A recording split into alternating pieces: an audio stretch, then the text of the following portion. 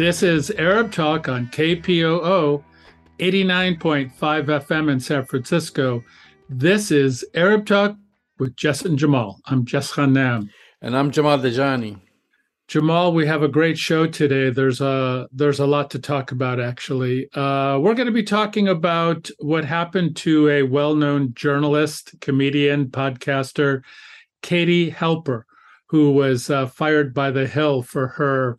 I don't even know what to call it anymore. She basically said, yes, Israel practices apartheid and we need to confront it and join the BDS movement, just like we did in South Africa. Obviously, and by the way, she happens to be a Jewish American at the same time. She was crucified, vilified, and fired by The Hill. And we're going to talk about her case a little bit.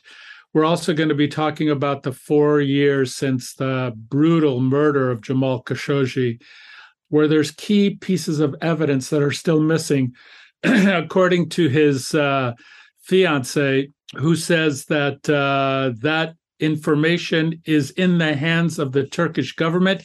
His cell phone, his iPad, his laptop has really important information, and she's not able to get it released from the Turkish government, which is really unfortunate. So we're going to be covering those two stories in depth.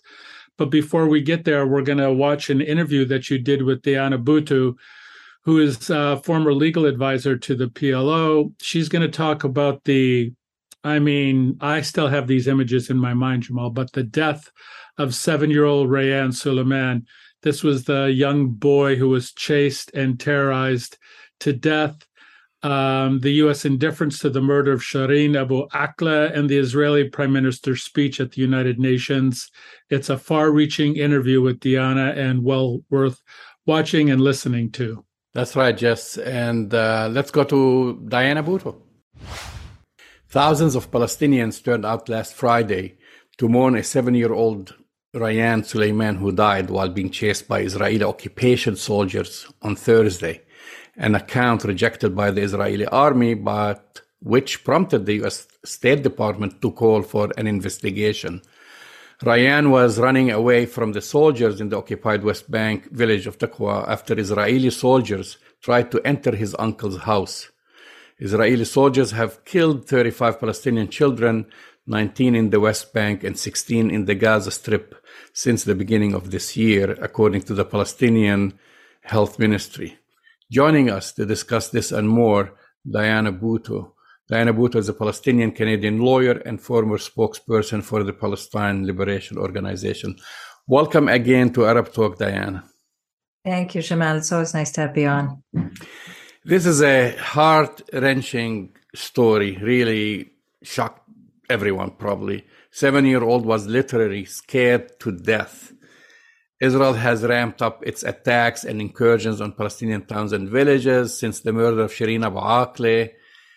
Any more details about the death of Rayan Suleiman and why are we seeing this uptick in Israeli incursions, especially in Jenin?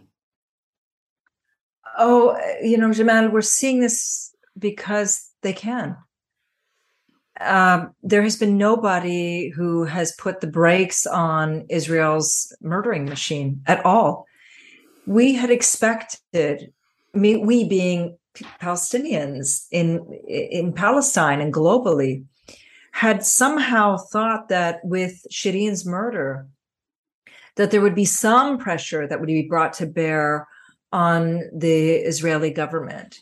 But instead, we've seen that there's been no pressure or like just simple, a surface pressure that's been brought to bear on Israel. And so all of this continues, everything from the invasions into West Bank cities and towns, the bombing campaign over the Gaza Strip, the fact that they can go in and arrest kids, sometimes from school, the fact that this poor little boy ended up dying from fear. His heart stopped from fear. And there seems to be no end and there's no even consciousness that's present inside Israel to ask themselves why. And given that doesn't exist, I don't expect it to ever exist. This is what colonizers do. one would have at least expected that people from the outside would be pressing for a stop, but they aren't. Instead, they've effectively given Israel the green light. And last week we had a representative from Al-Haq a couple of weeks ago. We also had someone from Ad-Damir. And also at the same time, they've shut down basically Palestinian civil society. There is no end in sight, despite a rejection of these so-called terror charges by both the United States and the European Union. You find the Israelis are still on a campaign to convince the world that what they've done is right, and all Palestinians basically are terrorists. Yeah, that's because, Jamal, that's the last frontier. When you think about what it is that Israel has done, they have effectively killed off any forms of resistance and labeled and outlawed any form of resistance. So if you look at resistance has been banned. It's been sidelined. It's been given all of these labels. The world stands against actual resistance. Then when you go down to the next level of the Palestinian Authority has itself been chopped down, also by its own making, to be clear, but also by the Israelis. They've been the second arm of attack on the part of Israel. The third wing of attack, or the third level of attack, has been on the BDS movement and on civil society globally, with all of the attempts to try to crush BDS. And this fourth is to try to crush civil society as a whole. That's why I'm actually very worried for people who are in these organizations. I don't take their statements very lightly when they indicate to the heads of these organizations that they will suffer consequences. I don't take those threats at all lightly, because we've seen that they have done everything in their power to either assassinate or imprison, or both. When it comes to leaders of political parties, when it comes to the Palestinian Authority, and now we're seeing it when it comes to civil society as well. Yeah, I mean, we've seen this. I mean, they've arrested some, released them, but that's the first kind of, and many of those leaders in these organizations have received phone calls threatening them.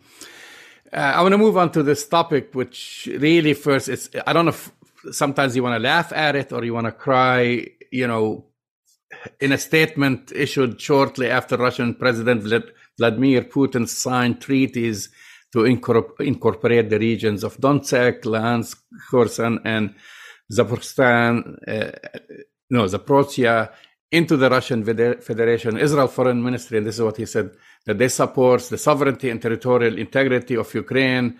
We want to recognize the annexation of the 4 areas by Russia. Then we have U.S. President Biden saying that Putin can't seize his neighbor's territory and get away with it. And earlier, Secretary of State Blinken denounced the referendums in Ukraine as Russian land grab. I want to get your thoughts on this. Yeah, I mean, it's as you put it, you don't know whether to laugh or to cry. And we've seen these parallels time and again with the way that the Israelis have behaved when it comes to Ukraine versus the way that they behave when it comes to their own action, and the way that the United States has reacted to the Ukraine and to Russia versus the way that the United States has reacted when it comes to Israel. It's sadly laughable, but yet it highlights the hypocrisy. Here we are 8 months into this war, and 8 months into it, we're seeing that the hypocrisy is only deepening further and further and further, where with everything from people who are in Ukraine who are resisting being labeled freedom fighters, whereas Palestinians are not. Where we see that Israel is so trying to align itself and claim that it is somehow Ukraine, when in fact it is an aggressor. And we see that when it comes to this issue of annexation, that Israel was one of the first countries to say that they don't recognize this annexation, and yet they do recognize it when it comes to their own annexation.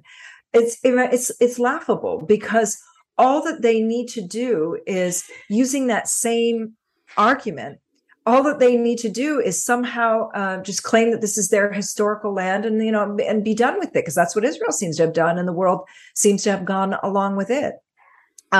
The whole process, Jamal, is quite stark and quite laughable. In fact, just yesterday, the U.S. ambassador to the OSCE had also put out a tweet saying that imagine how you would feel if somebody came and took over your land and claimed that it was theirs. Well, we know exactly how it feels. We don't need to imagine, because we live through this day in and day out.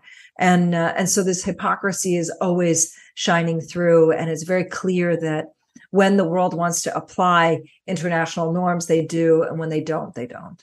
Politics aside, I mean, do Israelis believe these lies? I mean, the average Israeli, outside those politicians, do they actually believe, do they bury their heads in the sand when we talk about that they've annexed the Syrian Golan Heights or East Jerusalem and so forth? Absolutely. They've buried their heads in the sand.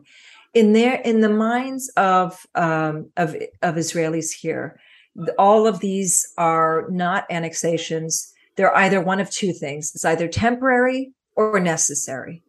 And temporary means that, it doesn't have to be in this generation, but in some generation, it will go back. And necessary is because they've decided that it is necessary.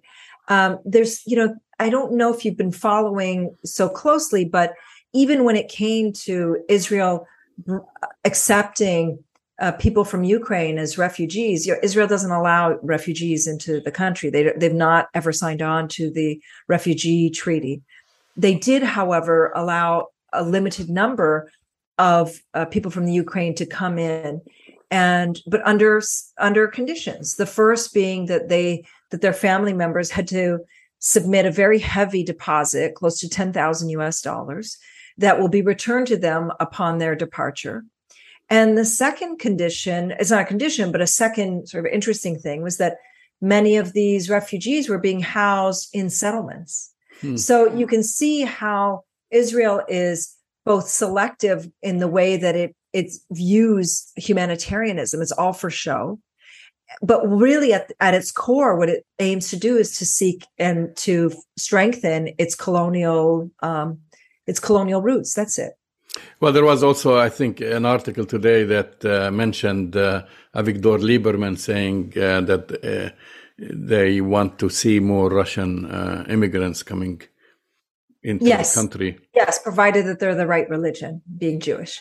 And that's the whole point. This was the big debate surrounding those from the Ukraine, was that they wanted them to be Jewish. And if they weren't Jewish, well, then really, do we really want to be, this is again in their words, do we really want to be diluting Israel with people who are not Jewish? You can see it's a racist colonial project. And as much as they try to sell to the world that it's not a racist colonial project, it is. And it shines through very, very clearly. It's just a question of whether people want to see it.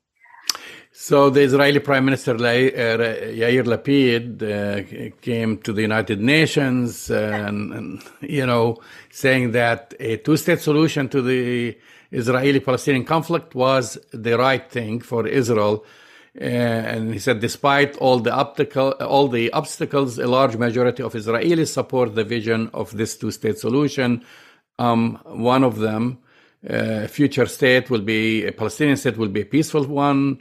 And he went on to talk about terror. I mean, is this another dog and pony show? I mean, who was he talking to? Was he talking to the international community? I mean, because this is not what he says to the Israeli public.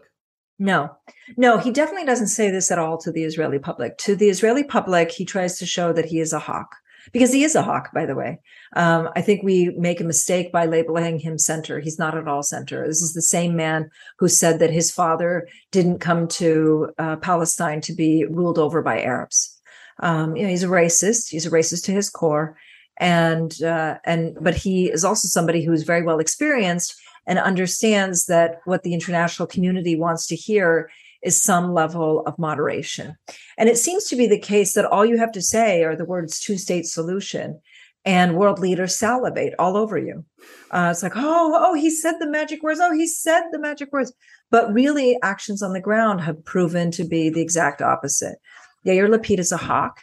He's less of a hawk than some of the other people are, but he's a hawk and he's a racist, and he does not believe in freedom for Palestinians. If he did, he has the ability to stop settlements. He has the ability to make sure that these apartheid laws get overturned. He has that ability, but he's chosen not to, because at his core, like all of the other leaders, they fundamentally believe in the concept of a greater Israel. They fundamentally believe that Palestinians should not be equal. They fundamentally do not believe in the right of return. And they fundamentally never want to see Palestinian freedom. So yes, he said the words, but these were words that were directed towards the international community so that he can get their support come election time.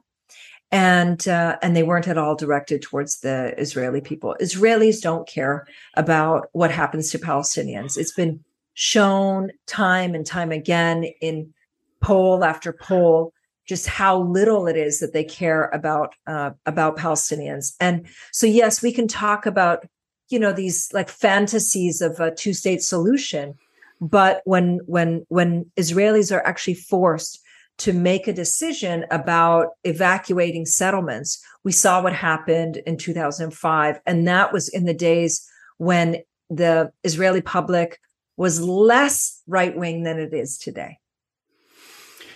Then we saw, I want you to comment on the speech by President Mahmoud Abbas. He had a whole list of complaints, and I don't know, again, what was the end game for him? I mean, we've seen the show again, and I mean, were people paying attention to what he was saying? It was like a rinse repeat. It was on the rinse repeat cycle, rinse repeat cycle. And I don't think he has anything different to say. Look, I want to step back for a second and talk about why he said what he said. You might recall, Jamal, that a year ago when he went before the UN, he said, if in a year's time things have not changed, then I'm going to have to make a decision. So here was his decision. But at its core, it doesn't mean anything. He's been saying these same statements over and over again, which is that they no longer recognize Oslo, that they're no longer going to abide by the agreements. But when push comes to shove, Oslo is about security arrangements. That is all that it is about. That is all that is left of it. And he still to this day continues to abide by it. Just today, we saw that Israel assassinated 2 young men. And it's not that the Palestinian Authority is going to do anything or stop security collaboration, or that it's going to actually begin to defend Palestinians or begin to support resistance.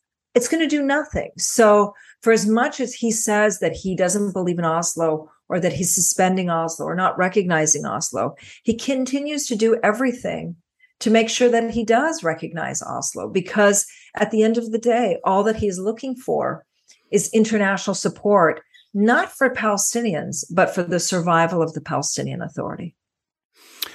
One final question about the murder of Shireen Abu Akleh. I mean, it has definitely garnered international attention, yet the United States has literally done nothing. Yes. What's the message? I mean, what's the message here from Palestinians as far as getting justice? I know that the Abu Akleh family is either has filed or is filing with the ICC. I mean, is this the only route, since the United States really elected not to stand with its own citizen? The avenues, there are a number of different avenues, Jamal, that the family can pursue. The main thing that the family has been pushing for is that they keep saying that it shouldn't be up to them as individuals to be pursuing these avenues. It shouldn't be that the Abu Akleh family has to fly all the way to Washington, D.C. to get a meeting with Secretary Blinken. It shouldn't be that the family has to go from knock on one door at Congress to another door at Congress to be getting support. But that's unfortunately what they had to do. The Abu Akleh family flew to Washington, D.C. in July this year, this summer. They had a meeting with Secretary Blinken. They went from pretty much from door to door, knocking on the doors of representatives of Congress to demand justice. And yes, there are other avenues that are open, but it shouldn't be the case. It should be that this administration is doing it on its own. After all, this is not just any other country. This is the country, meaning Israel. This is the country that receives the most in terms of U.S. taxpayer dollars. More than any country. If you take away Egypt, it's more than the entire continent of Africa. And yet Israel continues to get this money without conditions year after year. We know that the weaponry comes from the United States. There's an obligation on the U.S. to pursue this, and yet they've chosen not to. So instead, we see that there have been two small developments since Shireen's murder. The first is that Hadi Amr actually met with the family of Omar Assad, Omar Assad being the 80-year-old man who was killed by the Israeli army in January of this year. He's a Palestinian American. He was dragged out of his car, thrown onto a construction site, and left to die. Hadi has actually met with the family. The second is that just to clarify, who's Hadi Amr? Hadi Amr is the Assistant Undersecretary of State for Near East, and so he effectively, in simpler terms, maybe. So he has met with Hadi Amr, who is a representative to Secretary Blinken. He was effectively instead of the consul general being the number one, he is the person who liaises the most with the Palestinian Authority. He has met with the Omar Assad family, the family of Omar Assad.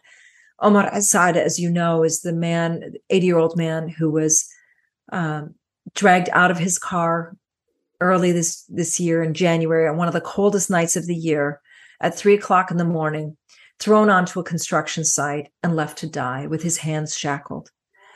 Since Shireen's murder, we've seen that this meeting has actually taken place, something that hadn't happened in the past. The second development is that the U.S. administration is now calling for rules of engagement, to have changed rules of engagement. Right. What that means is that they recognize that there's a problem, because there is a problem. I can tell you, Jamal, as somebody who spends a great deal of time in the West Bank, that your life can be taken away at any moment for any reason whatsoever. It's not at all surprising to me that little boy named Rayan actually died of fear, because you can see the fear in the eyes of children who've been terrorized their entire lives, and who hear the stories day after day after day of our young people being killed and their bodies never being returned. Jamal, just since the beginning of this year, Israel has killed close to 150 Palestinians. That's almost, that's it. Almost every day that we are having a funeral for a young Palestinian. That's almost every single day. And so when the U.S. says that they want to examine the rules of engagement, it's because they know that there are no rules of engagement. The rules are you get to do whatever it is that you want to do, and nobody is ever going to hold you to account. Diana Bhutto, thank you for coming on Arab Talk. My pleasure. Thank you, Jamal. That's the voice and the face of Diana Bhutto, former PLO legal representative and basically Palestine legal expert, Diana Bhutto. And as usual, Jamal, Diana is spot on, very cogent. And she highlights the ongoing thing that we've been talking about, the hypocrisy when it comes to American citizens or assaults to children. basically in Palestine, a 7-year-old boy, Rayan Suleiman. Very compelling interview. I wish more people would listen to Diana and hear what she has to say. Yeah, I mean, how often have we spoken about Palestinians getting silenced, or getting fired, like Mark Lamont Hill on CNN and others? And so our next story deals with the most recent one, which is The Hill, which, by the way, The Hill pretends to be, I wouldn't say it pretends to be progressive, but nonpartisan, and it's all for freedom of expression and freedom of speech and so on. So, that's the latest story that we're going to be talking about, which is The Hill has fired Katie Halper from its morning show, Rising, for describing Israel's policies as tantamount to apartheid. Blatant act of censorship to silence pro-Palestinian voices, or actually just voices who want to hold Israel responsible and accountable. Exactly. And she's, of course, as you've mentioned, she has many roles. She's also the co-host of Useful Idiots with Mike Taibbi and The Rising. And, before long, I want to go maybe a little bit into, for those who are not aware. And of course, Katie Halper, she put her own video on YouTube explaining what happened, but basically over a report where she defends Rashida Tlaib for the attacks that she was facing. Exactly. Because of the term of apartheid, which is not anyone's inventions, but it's based on reports by Human Rights Watch, Amnesty International, Israel's own human rights organization, B'Tselem, the United Nations, and so on. So this is not, like in the past, you could not use not breaking news. that word, they're trying to strike fear in your heart when you go near that A word. But everybody's saying Israel's an apartheid state. Their own politicians are saying that Israel's an apartheid state. Israel's own former attorney general wrote a whole op-ed describing Israel as an apartheid state. So that's the latest victim. So, of course, the first thing they do is, if you have a story like this, then they kill the story. And that's what happened. She had her show, they killed the show. And then when she questioned, why did you kill the show? What happened? The next step, she gets fired. That's right. And it should be, we should just add a little bit more detail. She's been producing these shows for a very long time, Jamal, and she's never been called out or editorialized or edited out or denied any of her shows in the past. This is the first time in, hundreds of shows that she's done where her story was denied access, let alone, being fired for her views, Jamal.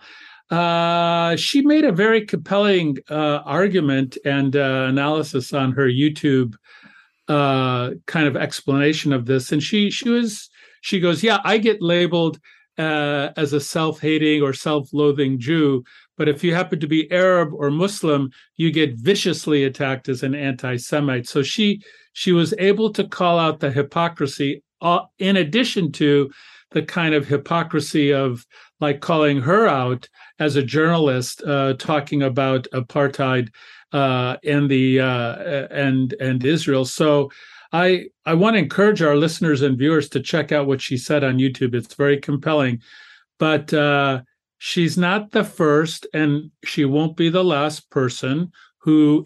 And let's be clear, Jamal, it's because it's in this country, because people are able to articulate it and speak about this a little bit more freely in other places. A little bit. I would say a little bit. But they're more free to talk about this in the apartheid state than they are here, is basically my point. Well, here, but also in Europe, we've discussed what happened to Palestinian journalists working for Deutsche Welle Right. And Right. one Palestinian, one Jordanian, and I think 4 working for Deutsche Welle who were fired, and actually there was a lawsuit, and which found out that Deutsche Welle was wrong. But again, as you mentioned, Halper is far from the first to be fired for her free speech. For her pro-Palestinian, I would say, free speech. Mark Lamont Hill lost his position at CNN for a speech calling for a free Palestine from the river to the sea, which he did not say on CNN. He was, like, I think, invited to a panel by the United Nations, right, or something like that. So he got fired. And then Current Affairs, that's why I said also Current Affairs editor Nathan Robinson lost his regular column he had written for years for The Guardian, for 4 years, I should say, and that's the British Guardian, after sarcastically just tweeting that Congress is not actually permitted to authorize any new spending unless a portion of it is directed toward buying weapons for Israel. That's his tweet. He got fired. This is the British progressive liberal Guardian. He got fired. And then, last week or the week before, we talked about Facebook. I mean, that's right. We don't want to talk about legacy media, but also in social media. And now there was a whole investigation and a whole report conducted to see about Facebook censorship, which, by the way, was commissioned by Facebook. That's right. This was a study they commissioned. Which found basically that they censor Palestinian voices all the time. So there is that whole double standard, whether it is in news reporting, whether it's in editorial, whether it's in moderating Palestinian voices or Palestinian posts versus Israeli ones. But I think this is something that is a little more specific, which we need to continue to highlight, which is Katie Halper is not a Palestinian. She's not a partisan. She is a journalist, podcaster, comedian. She also happens to be Jewish American. And a journalist being able to articulate, ironically, under the First Amendment, her ability to speak and articulate whatever she wants. She gets crucified. She gets attacked. She gets fired for this. And it's the classic PEP, Jamal, progressive except for Palestine, whether it's The Guardian, whether it's progressive media in Europe, whether it's The Hill, which is arguably, I don't know if I'd call it progressive. They claim to be nonpartisan, but the point is you can be fired for that, but not be fired for calling. And I mean, you can call Joe Biden whatever you want in this country. You can issue death threats against a senator and his wife, which is what Donald Trump did last week against Mitch McConnell and his wife, and get away with it. But if you happen to speak your opinion based on facts that other NGOs have determined that Israel practiced apartheid, you're going to get fired. You're going to get crucified, and you'll be fired. Well, my question to you about this is this actually working for them? I mean, well, I think it's backfiring. It is backfiring. I mean, 2 weeks ago we had also a guest we should mention, right, who left her job at Google, right. Also for a whole thing about Israeli spyware and wherever, exposing Google for collaborating with the Israeli military. Right. And she was forced to basically leave her job. She quit, along with others. Well, is it working? No, it's not working in a sense, Jamal, because people don't feel fearful anymore. Yes, they may lose their job, but it's not stopping them from speaking. That's number one. But I think the other angle on this speaks to the desperation of AIPAC, to the desperation of pro-Israel forces in the United States, to the desperation they feel that they have to fire and attack people for, basically speaking their mind. So their desperation is speaking very loud. You're listening to Arab Talk on KPOO San Francisco, 89.5 FM. We're moving on to our next story, just October 2nd, basically yesterday. Can you believe it's 4 years? Yeah, October 2nd, 2018, 4 years ago, Jamal Khashoggi, journalist, was murdered in Istanbul at the Saudi embassy. I had to repeat the story. Everyone knows the story. Chopped, his corpse was chopped to pieces. They never found where his remains are. And all roads led to MBS. And somehow he wiggled his way now back, courting the international community, President Biden traveling all the way to Saudi Arabia, shaking hands with him, or fist bumping, whatever, the fist bump, the famous one.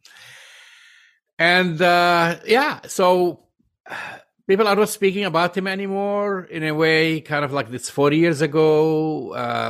The only time we hear about Saudi Arabia is in context of the war in the Ukraine, about oil production. So we need the Saudis, we meaning the West needs the Saudis and everybody else because of the war in the Ukraine. So sadly, his story is disappearing, except for an anniversary like this or when other journalists remember him, but in this case, his wife, widow. His widow. She wrote an editorial still questioning the validity of the investigation. But I thought there was a very important piece in her writing, which actually makes a lot of sense, because she's talking about key pieces of evidence that hold answers to his death, which is Mr. Khashoggi's personal devices: 2 mobile telephones, a laptop, and a tablet, which are in the possession of the Turkish government. They haven't released that. They haven't released the information on these things. There is also the camera surveillance from both the Saudi embassy and the Turkish police or Turkish security and other businesses there, and also the connection that she herself, because she found that later on, her own mobile devices, cell phone, right? Pegasus was actually, she was monitored through Pegasus by the Saudi government, or who others, I guess, but mostly we know it's Saudi Arabia. And so she's saying, which is, I want to read actually maybe her last sentence, where she says the Turkish government has been clear that it does not intend to proceed with either the investigation into my husband's murder or the trial. It should therefore hand over any evidence still in its hands to me. As the only wife of Jamal upon his death, I want all parties to be held accountable for my husband's murder, including the governments of Saudi Arabia, the UAE, and the Israeli NSO group. Very powerful, Jamal. Very powerful. It's a very powerful statement. And the fact that she included the NSO and the makers of Pegasus software, which directly contributed, enhanced, facilitated the brutal murder of her husband, is very telling. I want to go back to something you said before. I mean, his brutal murder shocked the world. People are not talking about it. MBS got away literally with murder, but it's not just getting away with murder. As you said, he's being celebrated, he's being courted, he's being fist bumped. As the price of oil and the demand for oil goes up, his celebrity and embrace by the world community is getting even larger. He's dancing with Vladimir Putin politically, Jamal, and is not being held accountable for this brutal murder. He's being celebrated. I mean, you call it just a fist bump, but for the president of the United States to go to Riyadh, for MBS to come to the United States. The president flew to Riyadh to fist bump MBS. It's disgusting. We should also say it's not just like about optics, but also President Biden made a promise. He said that during his campaign. I mean, absolutely. We hold politicians responsible for their words, not just their actions. But he said specifically when he was campaigning, what did he say about MBS? Well, I don't remember exactly what he said, but he called Saudi Arabia a pariah state. I mean, he used the word pariah. He'll work to keep it a pariah. All of those things, hold them accountable. All this kind of rhetoric about what he says about MBS and the Saudis for their grotesque human rights violations, and then he goes and fist bumps him. So, what message do you think that sends to MBS? It says, I can get away with anything. I can do whatever I want, and nobody's going to hold me accountable. That's basically what it says. Well, he reminds me of Donald Trump, basically, who said that he can kill anyone on Fifth Avenue and get away with it. Well, MBS did that and killed a journalist who lived in the United States and got away with it. And that's the sad thing about it. And that's all for oil. Really, it's all about dollars. It's all about petrodollars. It's all about oil that he's given a pass. And actually, I think also Turkey does not have clean hands in this. They're playing. Oh, absolutely not, Jamal. They know, absolutely not. I mean, they know a lot more that they are not sharing because, again, they don't want to rock the boat with Saudi Arabia. They don't want to rock the boat with the United States. They want to play kind of in the middle, maybe holding on evidence that they're going to use as leverage in the future. But sadly, we haven't seen justice for the widow of Jamal Khashoggi. No, it's very sad, Jamal, because, in spite of the rhetoric, despite the rhetoric, we find that this man's brutal murder and assassination, there's no other way to talk about it, is going to go unaccounted for. No one will be held accountable, neither the UAE nor MBS nor the Turkish government, and sadly, not even Joe Biden will be held accountable for what happened to this journalist. I feel sorry for the journalism community. I feel sorry for Jamal and his widow. But I feel like we have to continue to cover this story, Jamal, because as the price of oil goes up and the demand for oil goes up, MBS continues to be embraced as an incredibly, if not one of the most important world leaders right now. And by the way, I should add that OPEC Plus just announced that they're going to cut back oil production so that the price can go back up above $100 a barrel. So what are we going to do, man? We have to keep Jamal Khashoggi's legacy and story alive, which we will continue to do. You've been listening to Arab Talk on KPOO San Francisco. I just want to say one thing. We're going to go on a short hiatus, but we have plenty of shows right there. You can go to our website, arabtalkradio.com, to download any shows that you have missed, and we will see you in 4 weeks or so. Yep. See you then.